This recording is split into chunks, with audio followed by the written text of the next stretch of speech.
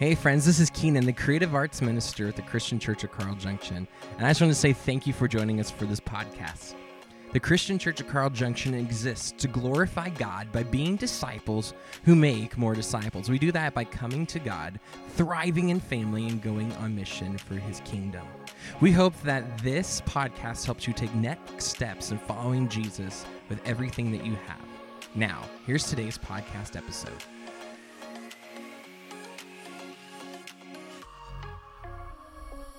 We're going to jump right into James chapter 5 this morning. James chapter 5, verse 13 is where we're going to start things off here. James 5, 13. We're skipping a little bit from where we ended last Sunday, just for the sake of time, so we can get to the end, because I want to talk about the end of James's letter.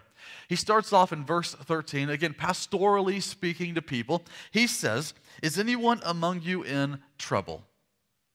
Let them pray." If you're following Jesus, then trouble is going to be a normal thing for you. The world is going to give you trouble simply because they don't understand the way that you live. The old habits of sin that you have broken or are trying to break, they're going to give you trouble because habits are hard to break, aren't they? We got to replace it with something better. Habits are hard to break. And that's what sin is. It's a habit that's unhealthy and unholy. The devil's going to give us trouble. Simply, he wants you back. If you've been rescued by Jesus, restored by Jesus, redeemed by Jesus, he wants you back, and he will fight tooth and nail to get you back. That's what he wants. He'll give you trouble. And so what do you do if you're in trouble? Well, James says right here, it's super easy. It's super easy. If you're in trouble, you pray. And when you pray, you don't worry. You release the fear of the things that you're worried about that are hurting you, the problems and the pain of the world. You release it. You trust the healer of all things to heal you internally, transform your heart, transform your mind, heal your body, heal your family, heal your community, heal your nation, heal your world. And you expect a miracle because we do, in fact, serve the God of miracles. That's what we expect. James goes on, though. He's talking to several groups of people. He says, "Is anyone happy? Is anyone happy? If you're happy, then sing songs of praise." If you're following Jesus, then you're going to experience joy. And the joy that you experience is going to give you the strength to stand strong in the middle of a broken world that gives you trouble. If you're experiencing joy, then you're going to see positive moments in a world full of negativity. If you're experiencing joy, then you're going to be able to smile even through the tears that come from the pain of the world. If you're happy, you give praise where it's due. You sing. You know, we come in here and we join here and we worship together here. We sing. Why do we sing? It's not just because we really miss choir class in school. We sing because we are celebrating. We are singing of the goodness of the God that has rescued us and broken our chains, and He's made us holy as He is holy. He's transformed every part of us. We sing. We celebrate. Testify. We take every single blessing, every single thing that gives us good news, every single thing that's good in our life, we turn it around as a testimony of His goodness, a story of how good God is, so we can point to that thing that was making us happy, was giving us joy in the middle of a broken world, and we can say, you know why I have that? It's because God blessed me with that. That's what we do. We give praise where it's due, and then we remember the God who wants to give us more blessing upon blessing upon blessing, so we can turn it around to testimony upon testimony upon testimony. James goes on. He says, "Is anyone among you sick? Let them call the elders of the church to pray over them and anoint them with oil in the name of the Lord." If you're living in a broken world, you're going to experience sickness. We live in a world that's not perfect. It is broken by sin. And when Adam and Eve sinned in the garden and they were sent out of the garden, they were removed from the garden, there were consequences of sin, and part of those consequences is that we're going to experience sickness. If you're living in a broken world, you're going to be sick sometimes. Your body will be sick, your heart will be sick, your mind will be sick, we will be sick in our marriages and our families. It's a part of the world that we live in. And if you're sick, it's simple. James will tell us, you need a family. Specifically, he says, call the elders, and they will anoint you with oil, and they will pray over you. And I can tell you, I work with our elders here at this church all the time. We meet every week, and I know, and I've watched these men, and I've prayed with these men. These men love to anoint with oil and to pray over people who are hurting. And if you have pain and problems and hurts in your life, and you let us know, our elders will pray for you passionately. They will pray for you. They will anoint you, and they will do it. I've been there, and I've seen it happen. They live for this. They'll have you meet them on a Thursday when they meet. They'll come to your house. They'll pray after a service. They will pray with you because they love this family. And James says, let the elders pray for you. I would summarize that in the context of everything else we know from Scripture and say you need a family. You just need a family to lean on. Years ago, when Grace and I were first married, we were early in our marriage, and we had a little family gathering. I was just telling some folks last night about this, and it jogged my memory. We had a family gathering where we had, my family was all there, my wife's family was all there, and we celebrated together an accomplishment in the family. And then, as we all went on our separate ways, that evening, my wife and I are out in Joplin. We're running around, and we're at a store somewhere, and I have that moment. I'm walking through a store, and all of a sudden, I don't feel so good. You've been there. You know what it's like. Like that little, it turns. You're like, I don't feel so good.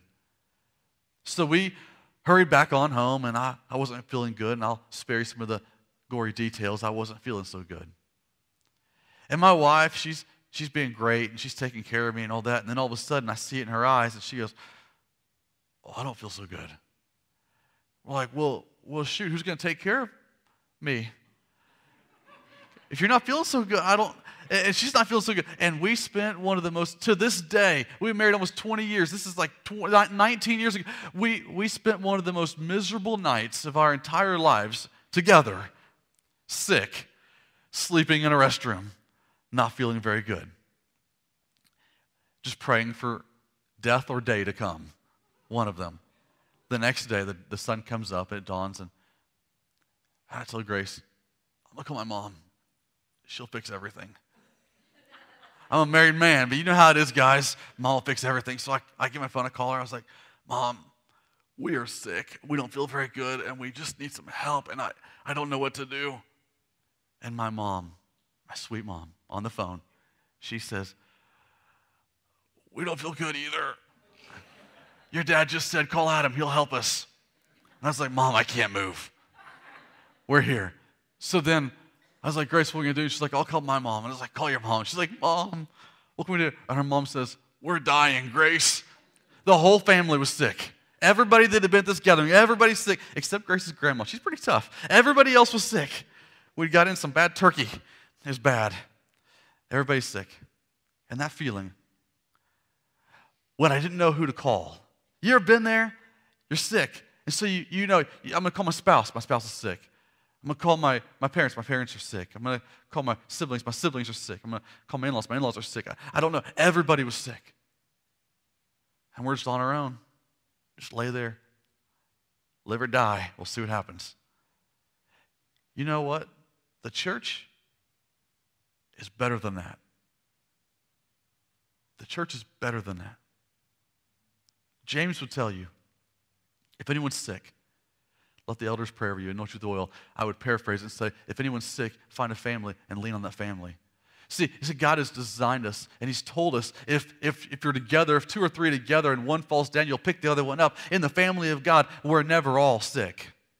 There's always a family here. We're never all sick. We always have somebody to lean on, to lean into, somebody to pick us up, prop us up, carry us along the way. We're never all sick. So lean on the family of God. If you are sick in your heart, in your mind, in your body, in your words, in your marriage, in your family, in your job, if you're sick in some way, the absolute worst thing you can do is to crawl off in a hole somewhere to lick your wounds and hope it just gets better. Because the moment you get off in that little hole by yourself, just hoping it gets better, no one understands. I'll be all right. I'll just sleep it off. It'll be okay. The moment you get off by yourself, as soon as you get there and as soon as you close that door, guess who joins you? The enemy, the liar, the devil. And he starts whispering, see, no one cares. You're sick. No one cares. You're addicted. No one cares. Your marriage is over. No one cares. Your kids hate you. No one cares. You're all alone. No one cares. The soon as we pull up ourselves, the devil starts whispering, no one cares. And so James says, if you're sick, let the elders pray over you. Join a family. Lean on the family. Let somebody pick you up and carry you along. My favorite part of our oikos is we have oikos. It's just a Greek word, means family, oikos. And we meet every other Sunday night. I have one in my home that I lead. My favorite time of oikos. At the beginning, we spend a lot of time eating, and it's great. That's not my favorite time. We spend time singing and worshiping and praising, reading psalms together. That's not my favorite time. We open the Word of God together. We read out of the Bible, and we talk and we discuss. That's not my favorite time. We share our blessings, things God has done. We speak them as a testimony to how God is great, so others can share in that testimony of God's goodness. And that's not my favorite time. My favorite time is the very end. I look forward to the very end. Not so people will leave my house, but I look forward to the end, right before everybody leaves. When I just say, how can we pray for each other? I just say, how can we pray for each other? And I sit back. And people start to share. And someone says, you know, my mom is sick. And someone says, you know, my coworker is going through a hard time in their marriage. And someone else says, you know, my kid's not feeling well. Someone else says, I don't know what's going on with my family. Someone else says, my car's broken down. We can't afford to fix it. And someone else, we start sharing these things together. And I don't just at the end say, okay, let's pray for them. God, thank you, bless these, okay, amen. We don't do that. I start saying, who will pray for him? And soon as I'll do it. Who'll pray for her? Well, I'll do it. Who'll pray for them? Well, we'll do it. And so we start to pray, and we start to pray around the room, and all of a sudden, he's praying for her, and she's praying for him, and they're praying for them, and it's great. That's what the family does. Is anyone sick? Let the elders pray. Lean on the family. Let yourself be surrounded by people that will lift you up in your time of pain and hurt and make you better. James goes on, he says, and the prayer offered in faith, the prophet in faith will make the sick person well. The Lord will raise them up. The prayer offered in faith will make the sick person well, and the Lord will raise them up. And as I'm reading through here, I get to this point, and I always pause on this verse. This line always gives me a reason to pause as I'm going through here. And sometimes when I read, I get in a little bit of a rhythm, and I almost start to skim a little bit because I'm just cruising along the sentences of what's happening here. And I get to this sentence right here, and the Lord will raise them up. The prophet in faith will make them well. And I stick. I just pause a little bit. And I pause because I know I've lived a long time. And there are some people that I've prayed for. And I've watched them, I've prayed for them, and they've gotten better immediately. And we celebrate it. There's people that I've seen come to our elders and are also anointed with oil, and they've prayed, and we hear in a week like everything's better and God healed us. It's a miracle. The doctors don't know what happened. It's amazing. There's people I've been in homes in the United States and homes around the world, and I've prayed with people that their spirit would be freed from the oppression of Satan, and it's happened. It's amazing. There's other people I've prayed for. And I prayed for days and weeks and months and years, and they just don't get better. And I stick right here on this verse because James seems to say, the prophet in faith will make the sick person well. The Lord will raise them up. But what if they don't get better today? What do I do? How do I react to that? What's my next step? We need to keep reading in James, I think, to get the full picture of this. Because he goes on, he says, if they've sinned, they'll be forgiven. That's the promise of Jesus, right? He came to the cross to die in place of us for our sins, so his blood could cover and forgive our sins. When we surrender to him, he'll forgive our sins. He goes on and says, therefore confess your sins to each other and pray for each other so that you may be healed. So you may be healed. And then he says, the prayer of a righteous person is powerful and effective. And I love this sentence. I don't get stuck on this one. I remember this one. I say to myself, I look in the mirror and I say, Adam, the prayer of a righteous person is powerful and effective. This is a great thing. This is a great encouragement to us. The prayer of a righteous person is powerful and effective. But then I always think back to that sentence I got stuck on earlier, and I think, but wait a minute. When I prayed for him and I prayed for her and they didn't get better, what's that say about me? If the prayer of a righteous person is powerful and effective and my prayer didn't work, am I not good enough? Am I not righteous? Does God not like me? I start to ask questions that I don't like to ask. If I prayed and it didn't work out, what's it say about me? And so I want to share with you right now. I want to share 5 reasons why nothing happened when you prayed. And you might think, Adam, that's not very encouraging in a sermon at all. But I think there's encouragement in the end. There's 5 reasons maybe that nothing happened when you prayed. Reason number 1, and this one here might seem cold and bold a little bit, maybe offensive, but reason number 1, maybe you're not a child of God. And now, don't hear me say, maybe God just doesn't love you as much as everybody else. That's not what I said. I did not say maybe you're not good enough. That's not what I said. I said you're not a child of God. Everything I know in the Word of God leads me to believe that God has no obligation to listen to the prayers of people who are not fully surrendered to Him. None. Now, will He? Yeah, God can do what He wants, and He has in Scripture even. But He has no obligation to listen to the prayers of someone who's not fully surrendered to Him. And so I have friends and I have neighbors who will tell me, Adam, I've been praying for this, and I know enough of their lifestyle, and I know enough of their family, and enough of their background, that I can reasonably think they might not be a Christian surrendered fully to Jesus. And they say, I've been praying for it, and it's not worked out. I don't know why. Well, the simple answer is, because you've not surrendered every part of your life to Jesus yet. You haven't surrendered, so you're not a child of God. What's the solution? Surrender your life to Jesus, every single part of it, every word, every thought, every action, every moment, every relationship, everything. And then when you're a child of God, start to ask Him for things and talk to Him. Reason number 2, your motives are misplaced. Anytime we pray from a selfish, self-centered place of motivation, that is an unholy prayer that God will not answer. Anytime we start to pray things to give us a personal advantage, a personal benefit, to get us ahead, anytime you pray that prayer to win $1 million in the lottery, that's an unholy prayer. Our motives are misplaced. Number 3 reason, maybe you just misunderstood God's priorities. Maybe you misunderstood God's priorities. If I were to simplify God's top 3 priorities from everything I know in the Word of God, they go something like this. Number 1, God wants the glory for everything that's good in the world.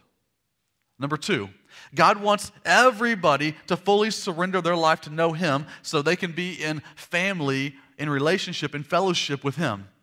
And number 3, God wants His children to find joy in the middle of a broken world. Well, you say, well, I know that. But sometimes we start to get those out of order. And we start to pray for people that don't know Jesus, that their life would be easier, their job would give them a raise, their body would be healed, their marriage would be better. And we forget to pray that God would get glory and they would know Jesus. Sometimes our misunderstanding of God's priorities makes us pray for the wrong thing. I refuse to pray for somebody simply, God, please let them get healthy because they just don't feel very good. And I insist upon praying prayers that are like, God, I pray you would heal my friend who has been sick for a long time, and I pray you would do it so that everybody in their family would see your goodness in their life, and that everybody in their family would recognize that you are the one who heals, so that then they would come to know you, so that this person could be healed, so they could then walk out with a great testimony of your goodness, and they could continue to spread the good news of your story. That's a prayer we pray that aligns with God's priorities. Sometimes we've just misunderstood God's priorities. Number 4, it's just not time yet. It's just not time yet. You see, we view the world, we view life through the lens of seconds, minutes, hours, days, weeks, months, and years. God views things through the lens of eternity. Centuries and millennia and never-ending, infinite timelines. We know from the Word of God that to God a day is like 1,000 years, and 1,000 years is like a day. And sometimes we start praying for things, and because we're viewing things through decades, because our lives, to be honest, our lives only last just a few decades. And so we start to pray these frantic, panicked prayers because our decades, we see the hourglass getting lower and lower. We start to pray these things in terms of decades, in terms of years and days and weeks. And we get frustrated because I've been praying this and God hasn't done it. And it's been 4 weeks and I don't know what the deal is because doesn't God care? And we forget that God views things through eternity. Through eternity. And God just has a bigger picture. Maybe it's just not time yet. So when you pray a prayer and nothing happens next day, next week, next month, even next year, does that mean quit and give up and run away and failure? And no, it means keep praying because it might just not be time yet. And number 5, God has a much bigger plan than you realized. He has a much bigger plan than you realized. See, we view the world through the lens of our workplace, our home, our neighborhood, our church, our town, and our nation. But God views everything through the lens of his creation. God views it through terms of globes and galaxies and universes. God views things differently. He has a bigger picture than you. And God's biggest priority, because he hasn't viewed the world this way, it might not even be America. His priority is his kingdom, which spans the globe. He sees things bigger than we do. And God just has something bigger in store than what we realized. And so we're praying for this thing. Maybe we're praying our prayer just kind of small because we saw it in a small lens and God sees it in a bigger one. He's got a bigger plan and it's not quite time yet and he wants to deliver something bigger and better and greater than we could ever imagine. And so when you pray something and it doesn't work out right away, you pray for revival in your land, you pray for a change in your town, you pray for a difference in your school, in your workplace, and it doesn't happen. Don't quit. Don't get frustrated. Don't give up because, well, God just doesn't care. Obviously, he would have fixed my world, my workplace. He would have fixed my nation. Obviously, he didn't care. And remember that God has a bigger picture than that. He has a bigger plan than we ever realized. And so when we pray, we know we need to fully surrender every part of our life, every single part of our life. We know that we need to pray not from a selfish thing, but from a selfless position with proper holy motivation. We know that we need to have God's priorities. We need to align our prayers and our lives with his priorities. We know we need to pray that in God's timing it'll be done. And we need to pray that God will do it in this world. Jesus said in Matthew 6, when you pray that God's will, God's kingdom would be done on this earth as it is in heaven. That's what we pray. And then we wait and we expect.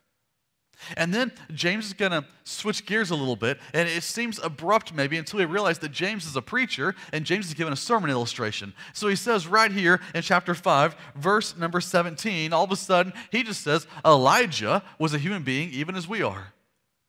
We think that's weird, James. We weren't talking about Elijah here. We're talking about prayer. You're talking about how we pray and about if anyone's in trouble, if anyone is happy, if anyone is sick, and all these things. The prayer of a righteous person is powerful and effective, and then Elijah. Like, what in the world's up with Elijah? So you realize it's a sermon illustration. And he goes on and gives a little snippet. Elijah prayed earnestly that it would not rain, and it did not rain on the land for 3.5 years. And again he prayed, and the heavens gave rain, and the earth produced its crops. It's a little snippet of what Elijah did. I want to give you a little bit more, though. Look back here with me. I'll just read it to you. It's in 1 Kings chapter 17, just a few verses here. 17 verse 1, it says, Elijah the Tishbite from Tishbe in Gilead said to Ahab, the king. He says, as the Lord, the God of Israel lives, whom I serve, there will be neither dew nor rain in the next few years, except at my word. That's a bold thing to say to a king. I'm going to bring drought, and I'm the only one that can stop it. Now, it doesn't say Elijah prayed right there. James says he did. And everything we know about Elijah's life says he probably prayed because he prayed about everything else. So he prayed, I believe. It's a reasonable assumption. And he went to the king and said it's going to be a drought. If you go ahead just a little bit, he ends up back before the king. and before all these false prophets of this God named Baal on top of Mount Carmel. And they have this challenge. And he says to them, the people, that they need to choose and stop wavering between two opinions. If the Lord is God, follow him. If Baal is God, follow him. And then he challenges the prophets of Baal to a dispute. And they begin to chant and dance and sing and cut themselves and bleed all around this altar, calling down fire from Baal to consume it. And nothing happened because obviously Baal's not real.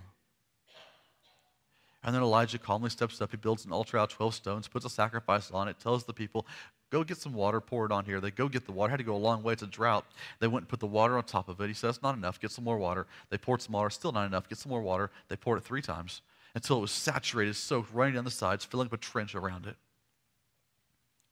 And then Elijah calmly looks to heaven and says, Lord, if you will, show the people who you are. And he prayed. And fire came down. I picture a lightning bolt just consuming the entire thing, the sacrifice, the altar, the stones, the soil, the water, all of it. Gone. Gone. Then Elijah went up on the edge of the mountain. He told the king, go and eat, for there's a sound of a heavy rain, which had to make the king a little bit angry. He's like, well, you know there's not rain. It's your fault. He said, go eat. There's a sound of heavy rain. And Elijah goes up on the mountain, on the edge. He bent down to the ground. He put his face between his knees, and he began to pray. The servant went and looked. There's no clouds, nothing at all. They went 7 times. There's a small cloud. He says it's about to get wet around here. The clouds come in, the rain comes, and everything changes. What is it that makes Elijah like us? Because when I read his story, his life, and all the other things, there's some crazy stuff with Elijah's life. You can read it in 1 Kings. All the things that go with his life, I look at it and I think his life was nothing like me. But James very clearly says he was a person just like us. So what is the connecting thread? What is it that makes us the same? Very simply, it's this. Righteous people pray prayers that seek God's kingdom. Righteous people pray prayers that seek God's kingdom. Jesus said in Matthew 6, verse 33, he said, seek first his kingdom and his righteousness, and all these things will be given to you as well. The first thing that we seek is his kingdom and his righteousness. And when we pray prayers that don't seek our own kingdom, our own convenience, our own ease, our own riches, our own happiness. We pray prayers that seek God's kingdom. That's what makes us the same as Elijah. You see, we live in a broken world and we pray in a broken world, but every single prayer points to an unbroken kingdom that is coming. A man named E.M. Bounds, he wrote a fantastic book about prayer. And this is what he said. He said, our praying needs to be pressed and pursued with an energy that never tires, a persistency which will not be denied, and a courage that never fails. That is how we pray, just like Elijah prayed. That's how we pray, boldly and confidently in alignment with the priorities of God's heart and character, expecting that he's going to do great things and great works. That's how we pray, pressed and pursued with an energy that is tireless and never ceases. And James is going to finish his letter very abruptly by saying this, my brothers and sisters, if one of you should wander from the truth, and someone should bring that person back, remember this. Whoever turns a sinner from the error of their way will save them from death and cover over a multitude of sins. And once again, we have to question, how does this connect to prayer? Because it feels like he threw it into another gear.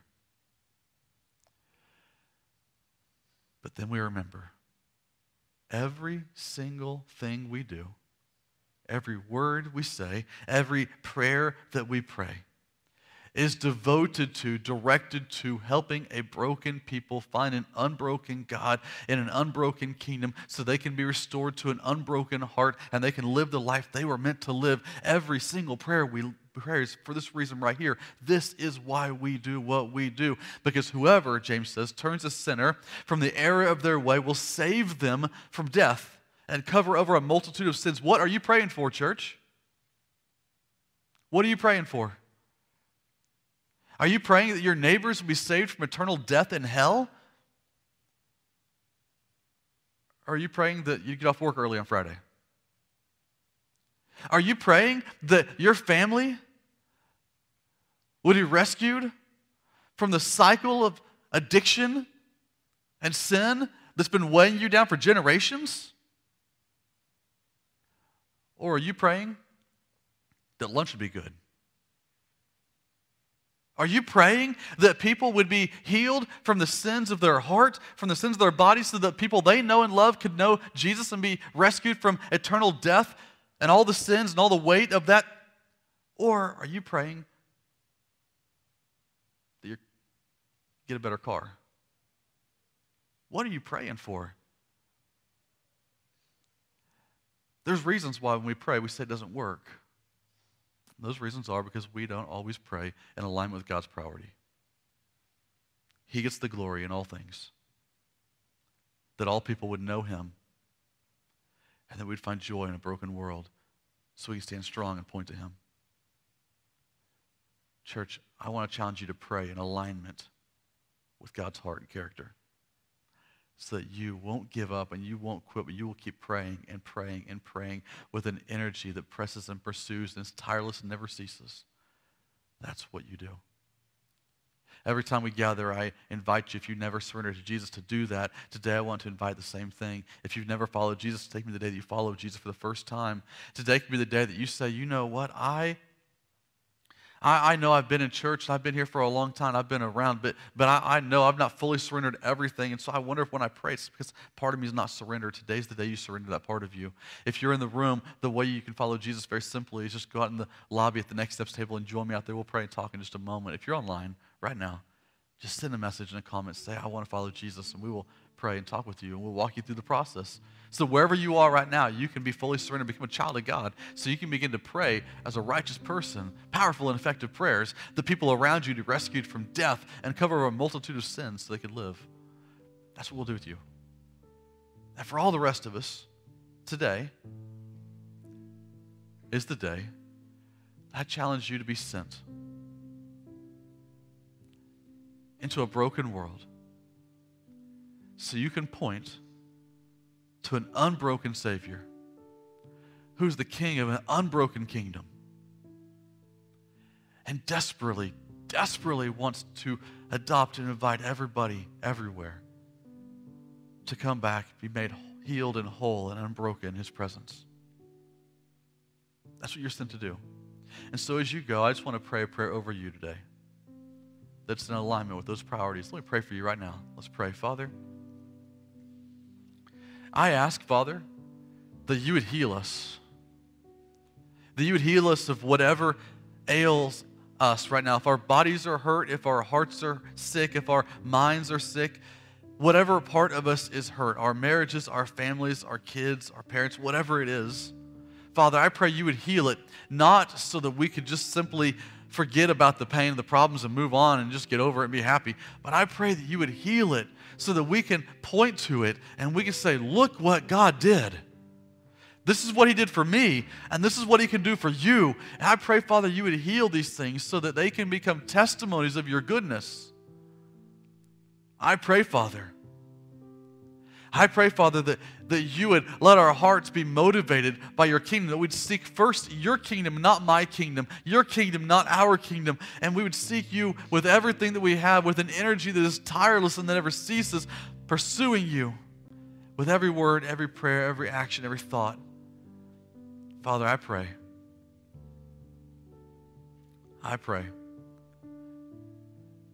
that everything in our life would align with your character, your kingdom, and your heart. I pray, Father, that even though things haven't happened in the timing I wanted, that I would trust that your timing is perfect. I pray, Father, that this church would trust that your timing is perfect, and they would trust that even though you might not fix the thing that is right in front of us, that is our little hobby, that you would fix the thing that helps your kingdom to thrive. And I pray, Father, we would jump on that wagon with you, and we would ride with you, aligning with you in everything. Father, I pray that we would be a people sent with unbroken spirits into a broken world to point to an unbroken King. And I pray you would transform a community to follow you. And I pray these things in Jesus' name. Amen. Thanks again for tuning in to the Christian Church of Carl Junction podcast. If you're looking to take next steps in following Jesus, please email me at keenan@cccj.church, and I would love to connect with you in taking your next step in following Jesus.